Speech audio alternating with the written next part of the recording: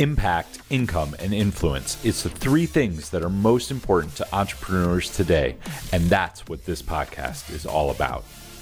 If you're a coach, consultant, author, blogger, YouTuber, creator, or entrepreneur who believes what they do can change the world, this podcast is dedicated to you. I'm Steve Warner, and welcome to Impact, Income, and Influence.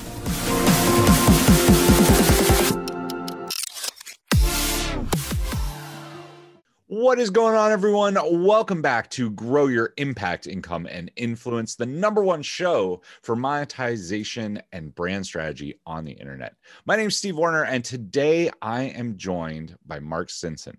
Mark used to work in medical. Kind of what you would think as like very logical, very clean, very spreadsheets. He worked in marketing and branding, but that led him to really interact with patients. And then from there, get into creativity. That's what he considers the most important thing and what he wants to explore. But I want him to start at the beginning because I want to know how he got from something that most people would consider dry and boring to creativity. Mark, welcome to the show. Thanks, Steve. It's so good to be here. And I love this title of, words like impact and influence. I mean, isn't that why we're all in the game? I mean, if we're just punching out the paper every day, what are we doing? So I think we're all aspiring to make some sort of impact. And, when you say, where did it all begin? That's what I was hoping to do in the medical and healthcare and pharmaceutical fields, is really help these companies bring innovation to medical treatments. Certainly, I wasn't the scientist. I wasn't the researcher. I wasn't, back in the lab or the doctors testing the drugs. But I said, if I could help you take your ideas, communicate them better, brand them better, get the attention of people who needed and wanted these treatments, then that would be an impact that I could play. And that's really the role I sought out. So I want to ask, I've always wanted to ask this, and it might be outside of your field, but you see the commercials on TV, right, for a drug, and people like frolicking on the beach and seagulls. Is that what you did, or is that outside of what you did? I have done those commercials. So there's the happy people at the picnic for sure. But I've also done a lot of communication to the physicians, to the pharmacists, to the healthcare or health insurance companies that need to, add these drugs to your healthcare plan. So I've done all those levels of communication. And even today, I work with companies that do those patient outreach type communications. And I can't say that they're not effective, but I can say, I don't know why there's so many people frolicking on beaches. I don't know why there's so much dancing for drugs for heart failure, when people really can't get out and be ambulatory that much. But I will say that there is a tremendous need and a gap between sort of what your doctor knows and what they will tell you. And what you can see on TV and say, oh, I bet I can use the one that famous rock and roll singer uses. There's a big gap in that. Got it. So, I mean, I love when we were talking before we came on the show, you were telling me that your heart really was in helping people connect. Like, you were connecting with the patients. You would go to the doctors and you would talk to them about how they could interact with the patient care better. And that actually led to you kind of changing the medical field a little bit. So I'd love to hear about that, because I think so many people think of big pharma and they immediately have a big negative reaction, right? They're like, hey, I don't know. My sister works for Pfizer and Merck. She's gone back and forth between the two. So I have a little bit of insider knowledge, but I'd love to hear your take on that, because I think a lot of people back off from that and they're like, I don't know. And I want you to humanize it a little bit for them, because I think you truly want to help people. That's why the drug companies exist. They just kind of get a bad rap. I mean, of course they want to make money, but I'll let you talk to that a little bit, because I think you have a very unique perspective. Yeah. And I don't want to wander off too far into, me being the communications voice for the pharma industry. However, there is a lot of misunderstanding. I mean, it takes billions of dollars to develop a new product, a new drug, because of all the clinical trials, because of all the FDA regulations. And I mean, there's just a very high hurdle.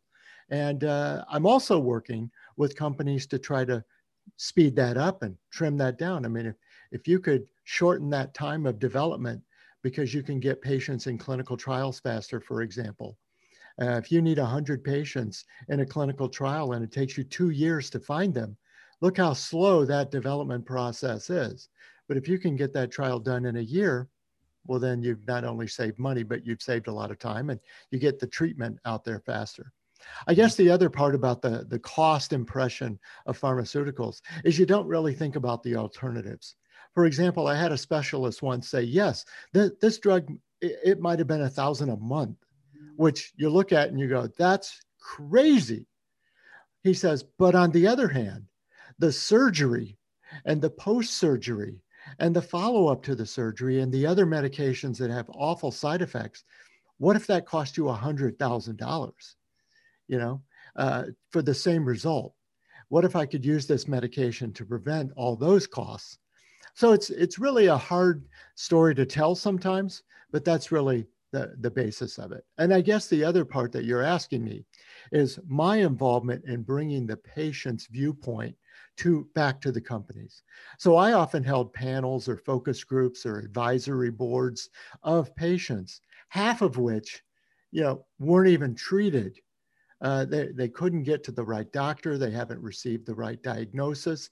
And they said, I've been going to 12 different doctors for 7 years trying to get my condition diagnosed. And Wow. so when the companies hear these more heartfelt stories, I've had groups that have never met other people with their disease. They were rare diseases, so they never had a support group. They never had a doctor that understood it. And so when you're in a room with 8 or 10 patients, many of which who have never met anyone else with their disease and are able to compare stories and lifestyles and hacks, what do you do to take care of things in your life? It's just really meaningful. And that led me to what I'm doing today in terms of really helping patients express their stories better. Well, that is really unique and it's definitely needed. I definitely want people of the podcast to hear that. Like you're helping humanize the medical field, which is something I feel so many people think is kind of cold and not, it's just big pharma sitting there. Yes. I want to shift gears a little bit. I want to hear how you got into the creativity work, because that's really, my fine art background, creative problem solving is a big thing that I do helping brands. So I would love to hear how you bring that, where that came from, because that's an interesting kind of pivot or side area to work on. So talk to me a little bit about that. Yeah. Well, if we dial the tape way back, I enjoyed music. I got a job as a DJ right out of college. I took journalism in school and I loved to write. And when I discovered that there was a vocation called a copywriter at an ad agency, I just thought, okay, that's a dream come true. You're writing ads, you're making commercials. I was writing jingles for Icy, the frozen drink, and it's like, okay, this is my dream job. And then I never got out of it. I have never done anything else except write, and persuasive writing, communication writing, presentation writing, all sorts of things in between. And so that's the genesis of it. But I guess, Steve, on the creative side, over the years, to take courses, to work with mentors, to have advisors, teach you the real sort of science and art of creativity. On the one hand, how the brain works. On the other, how groups interact, how you work with partners to create things, and how famous collaborators work together. Whole books on organizing the genius of teams and how famous teams along the way have created amazing breakthroughs. So I became a student of the creative process. And that's been really not only fulfilling, but then I've been able to create models of my own based on some of those learnings and then publish those myself. Awesome. So you just unpacked a bunch for me. There's So, a lot in there. well, I want to talk about copywriting a little bit. Um, so top 3 copywriters in your thought process, or that you've studied, or mentors, I guess you could say. Sure. Well, the granddaddy of them all is David Ogilvy. And, his Ogilvy on advertising is the primer about what advertising is. Yes, I'm sure it's on the bookshelf. And then a lesser known, but he was influential to me, was John Caples, Caples.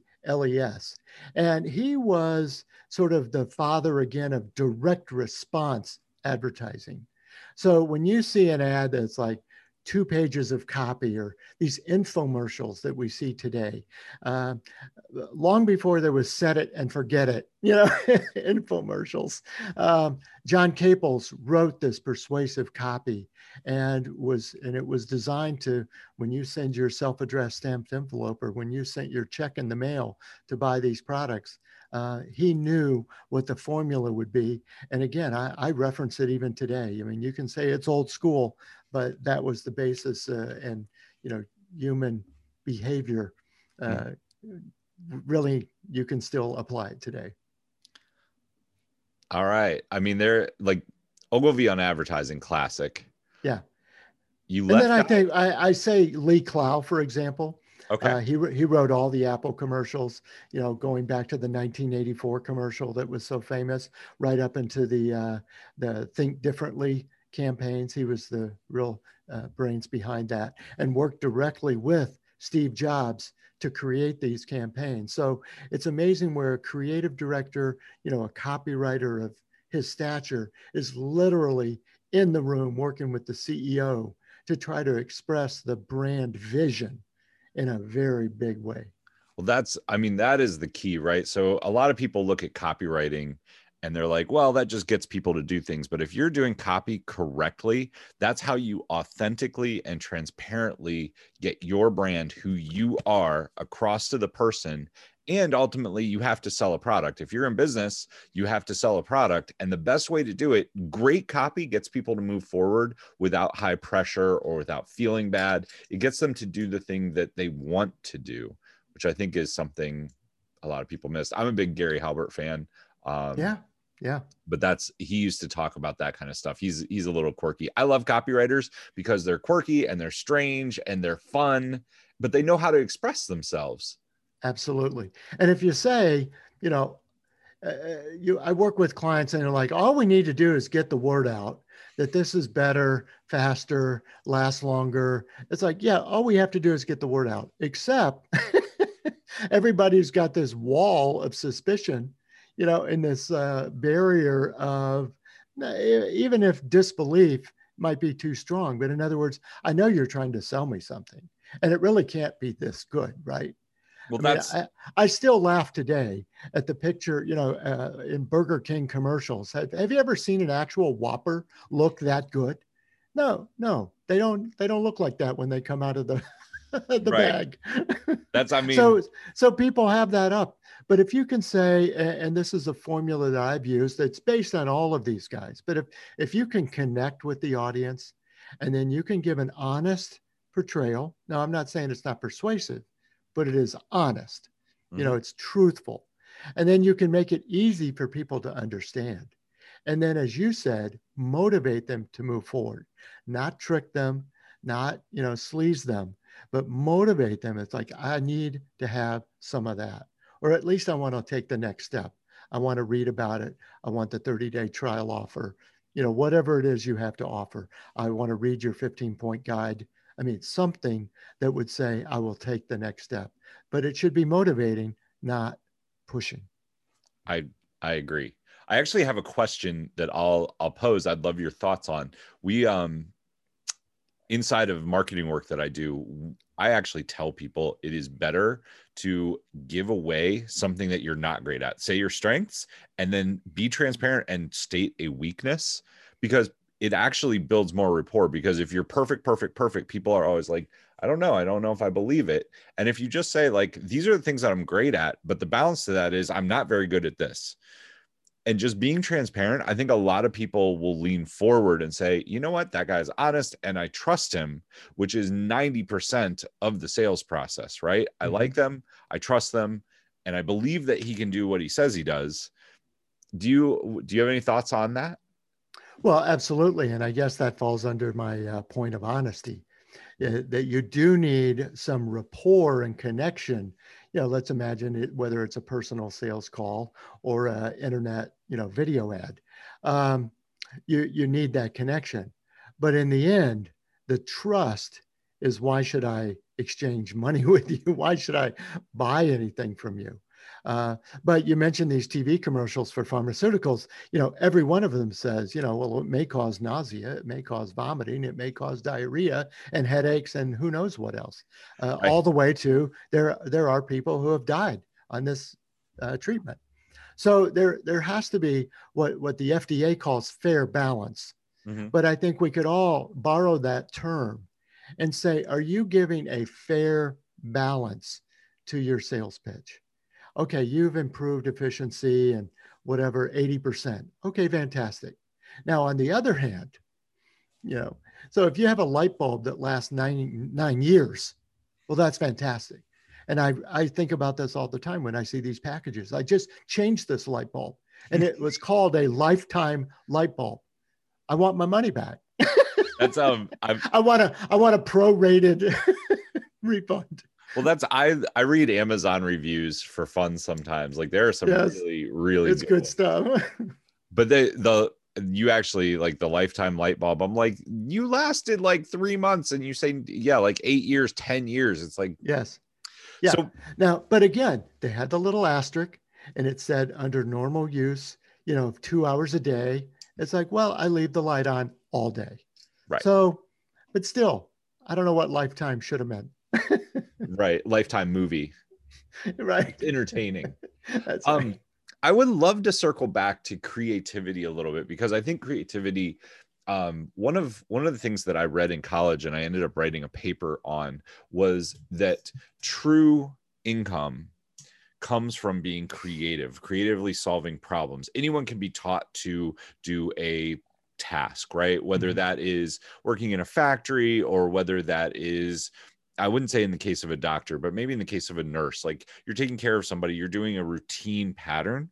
But where income comes into play, or where problem solving comes into play, I guess where income comes into play is problem solving. And problem solving requires creativity. The more creatively you can come up with new ways to do things, new ways to solve problems, new ways to affect the world around you for good, directly correlates to income. And I said it's very hard to, the thesis of the paper was, it's very hard to learn creativity. You actually need the arts. That's the best way to do that, is through artistic expression, whether it's painting or ceramics or something that gets the brain to work in a different way. I would love to hear your thoughts on this though, because this is your field. You brought creativity to something that is very dry and spreadsheets. And I would love to hear your thoughts on that, because it's really interesting to me that that's the field that you blossomed from. Yes. Well, and you're absolutely correct. I mean, at the very base, you're saying, can I get my brain to function in some other way and, get the chemicals flow in a different way, or get the synapses firing a whole different way. But I'll add to that and say, there's a brain behavior that we can drive. You can say, well, I'm not very creative. Well, if you mean you're not very good at poetry or you're not very good at drawing, okay, well, you can practice. That is a skill that you could practice and get better. But if you just mean, I keep doing and thinking the same way, there are simple techniques. Now, one of my mentors and favorite creative experts is Edward de Bono. And Edward de Bono has a variety of models, but the one that's impacted me the most is called the 6 action shoes.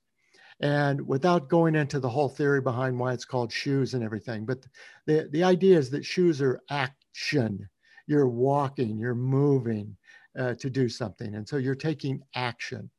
And the basis is that you need a diversity of thinking processes and action avenues. So you mentioned a nurse. I always follow the protocol. I always have these steps. Well, that is one way of acting.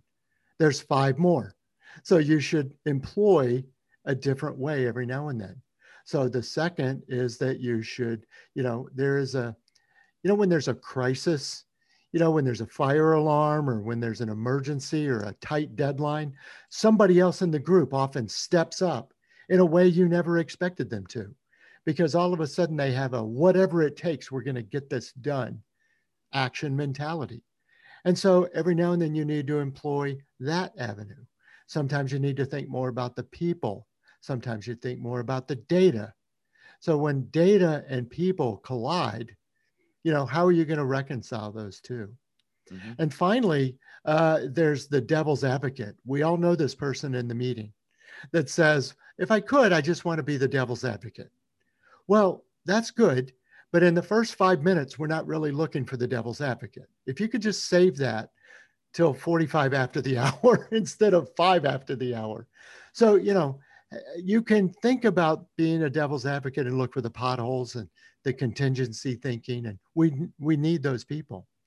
And then I guess the very last step is to think about the leadership. Who in this room is going to guide and direct? So all of those different creative modalities, require a different part of your thinking process, which is why I love groups, because you're going to have some of those in a group. But even if you're by yourself, you can say, I need to think about this differently. So sometimes I just literally draw a straw out of a hat and say, I'm going to think about it this way for a minute, just to break your brain. Well, that leads really nicely into where I'm going with this. I think if somebody's listening to this and they're like, I'm not very creative, I can't write poetry, I can't draw, but I also I'm very routine, right? I think a lot of people wouldn't say that. They'd say, no, I'm creative. But if you're listening to this and you would like to be more creative, what are some of your top ways to get the brain firing differently? Because I know I've read studies where as you get older, you can't teach an old dog new tricks, right? Or you can. I like to say you can. I think you definitely can. What are some ways that you can get people to be more creative? What are some simple things that they can build into their life?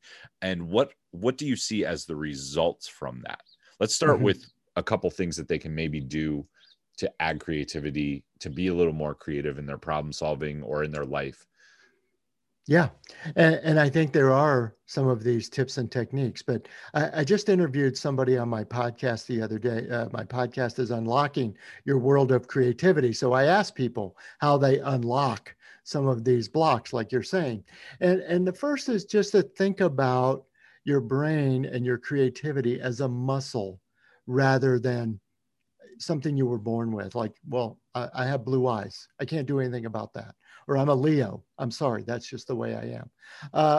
There is more of a skill and a method and a muscle to your brain than you think, and it can be trained. So the very simple things are, say you drive to work the same way every day and you eat the same thing for breakfast every day and you take a walk the same route every day, just go a different way. And I know it sounds so simple and oftentimes it's cliche, but I got to tell you, you're going to drive to work a different way one day, or you're going to go to your, friend's house a different way. And you're going to see something, if you're observant and mindful of it, you're going to see something that's going to either give you an idea, spark a thought, what have you. The second thing is, it comes back to what I was saying about talking and working with patients. Call a customer, call a prospect, call another business owner. Call somebody today that you are not one of those 5 people you spend all your time with. Get out of your own little circle and say what's going on. Have a coffee, either real or virtual, with somebody outside your group, and then have your antenna up to listen to some new ideas. So I think, again, we both brought up, poetry and drawing and art and all these other things that people think, well, that's creativity. Or somebody wants to write a book. Well, I'm not that creative. I'm not really a writer. Well, you know what? Start writing. Get your ideas out on paper. You can edit them later. I always get a dictaphone, and I'm a writer. and I have trouble starting sometimes. So I get audio app, I get my notes app, I, go on rev.com and talk to it, and then it transcribes it. And then I have, something that I've started. So get started. So I guess to summarize, take some action to get off your beaten path, to break a routine. I like that. I like that a lot. I know people, like, you might be thinking, well, I'm driving a different way to work, I'm in a hurry. Like, people say, oh yeah, that sounds good. And then they fall into a routine, right? And the idea is to break that routine, because it will cause your brain to fire differently, and it will cause something new, which is the whole idea, right? Walk around the block a different way, like make your food a different way, do something slightly different.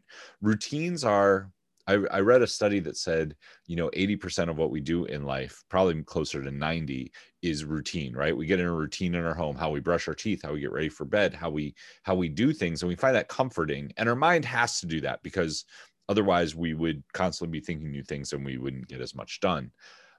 But to your point, when you become creative, it unlocks your brain, starts you moving forward. So I'd love to talk about, what are the positive sides of being more creative? I don't think there's a negative side, other than it might take a little bit longer. But what do you see as positive outcomes for being more creative? Well, there's a lot of outcomes that I'll get to. There is a negative under the fair balance. Sometimes you can't shut it off. I'll be driving down the street with my wife. I'm commenting on the billboards. I'm commenting on somebody's, layout of their building, whatever the case might be. And she's like, can we just like listen to the radio? So if you can't turn your creativity off, then your companions might have a comment. Anyhow, no, the positive benefits are, listen, I think you'll have a lot more stimulation, the boredom of the routine. And if you say I'm getting stuck, I mean, have we all been stuck in the mud, literally in our cars? And what do they tell you is the worst thing to do is to just press the gas and keep spinning the wheels. You're only making the rut deeper. You're not going to get out of the mud. So you got to turn the wheel to get out of the snowbank, or you got to turn the wheel to, get out of what you're stuck in. And so that's the first thing, is that you will feel like you're doing and trying new things. And that often can get you unstuck in a lot of other areas of your life. Because what if you did call that customer, or what if you did call that other business owner, and some new client opportunity comes about? Well, then you've made an impact for yourself and for them. I think the other is you start seeing opportunities to serve rather than sell. And I know that, a lot of listeners of podcasts like the one we're talking about here are like, how to sell more. I get it. You want to grow your business more. But I think we also have this other mission, and that is, how can we serve more? And so many people are looking for that.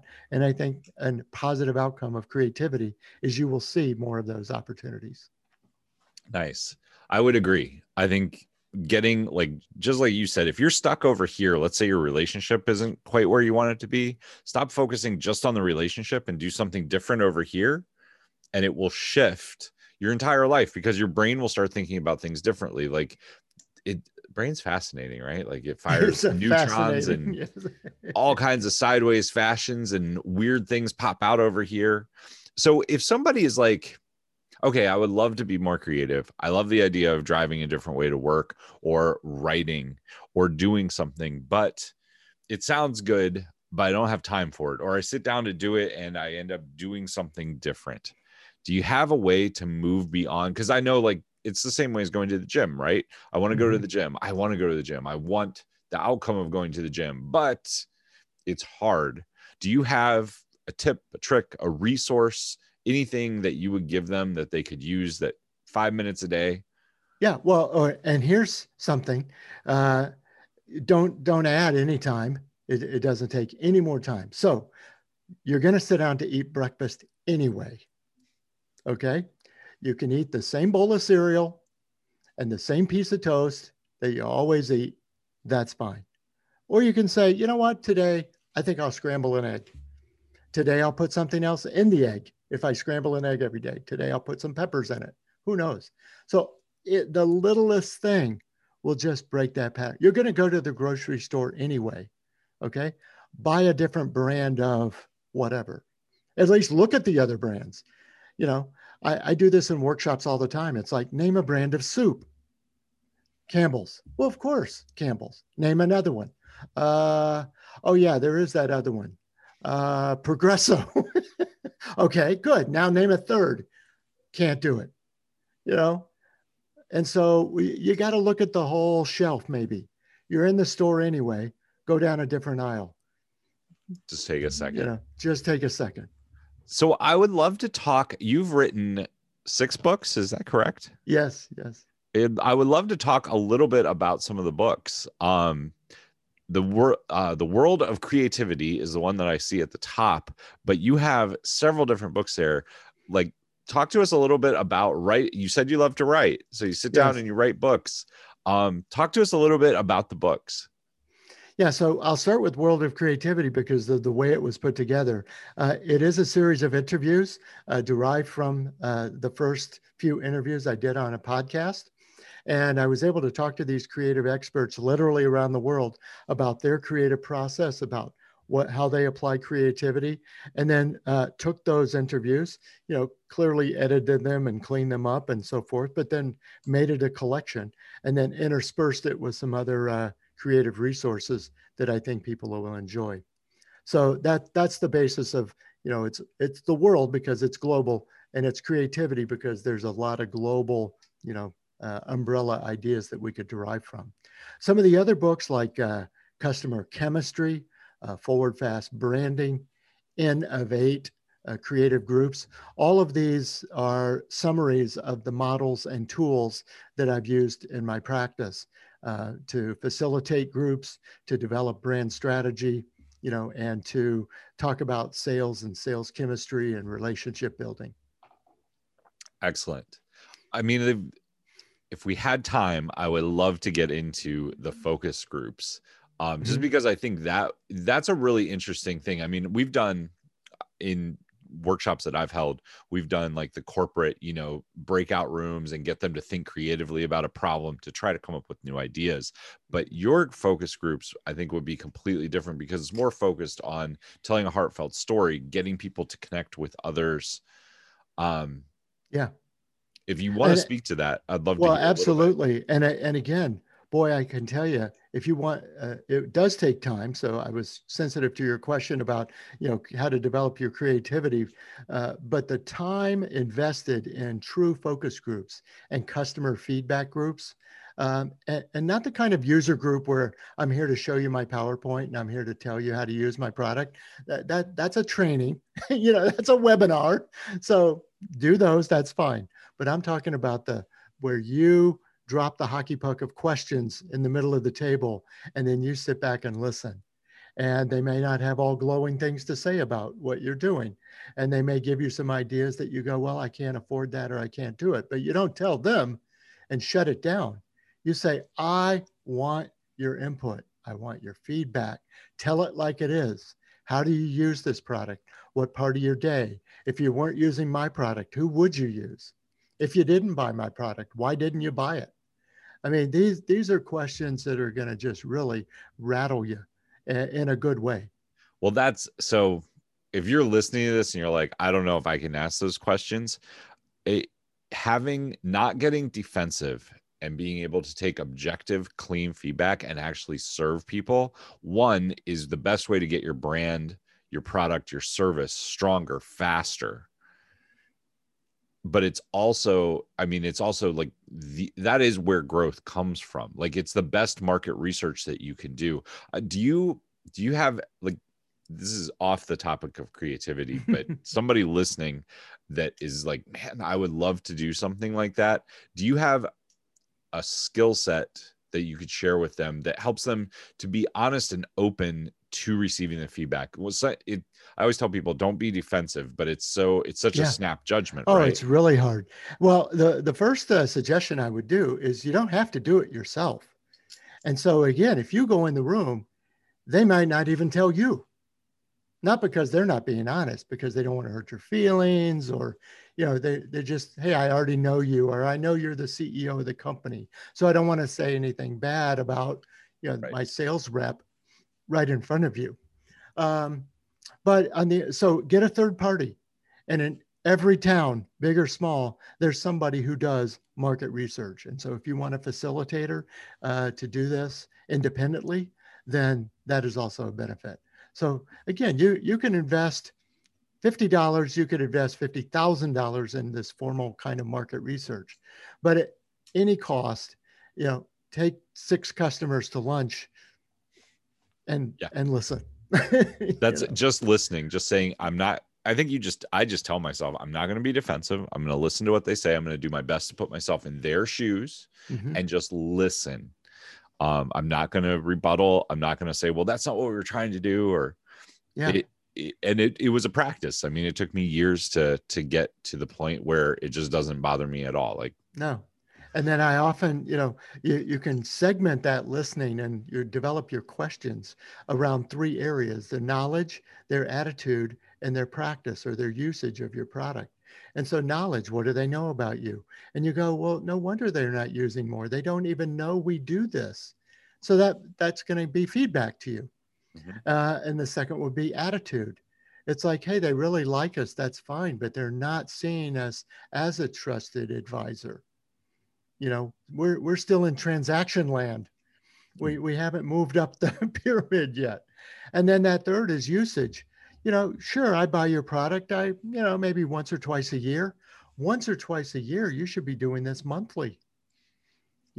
So, and you don't have to say that at the lunch or in the focus group, but it's coming back to you. It's like, well, no wonder, Right. So. Well, Mark, it has been great having you on. If people would like to find you, where is the best place for them to go? Yeah. Well, the website, mark-stinson.com.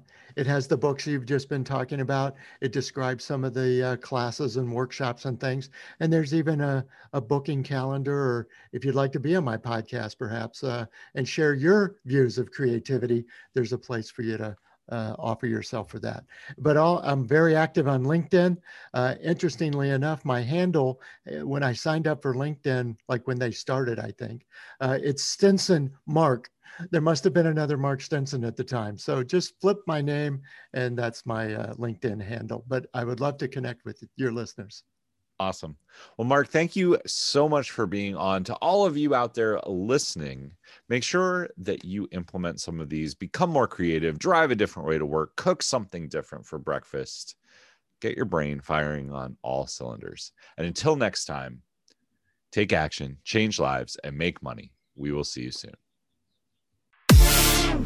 Nothing has the ability to grow your business more than a powerful one-to-many sales presentation. If you're looking to scale your business, get your message out to more people, and close more sales in an easy and straightforward manner, head over to deathtobadwebinars.com and grab your free course today. Thanks for tuning into the show, and we'll see you next time.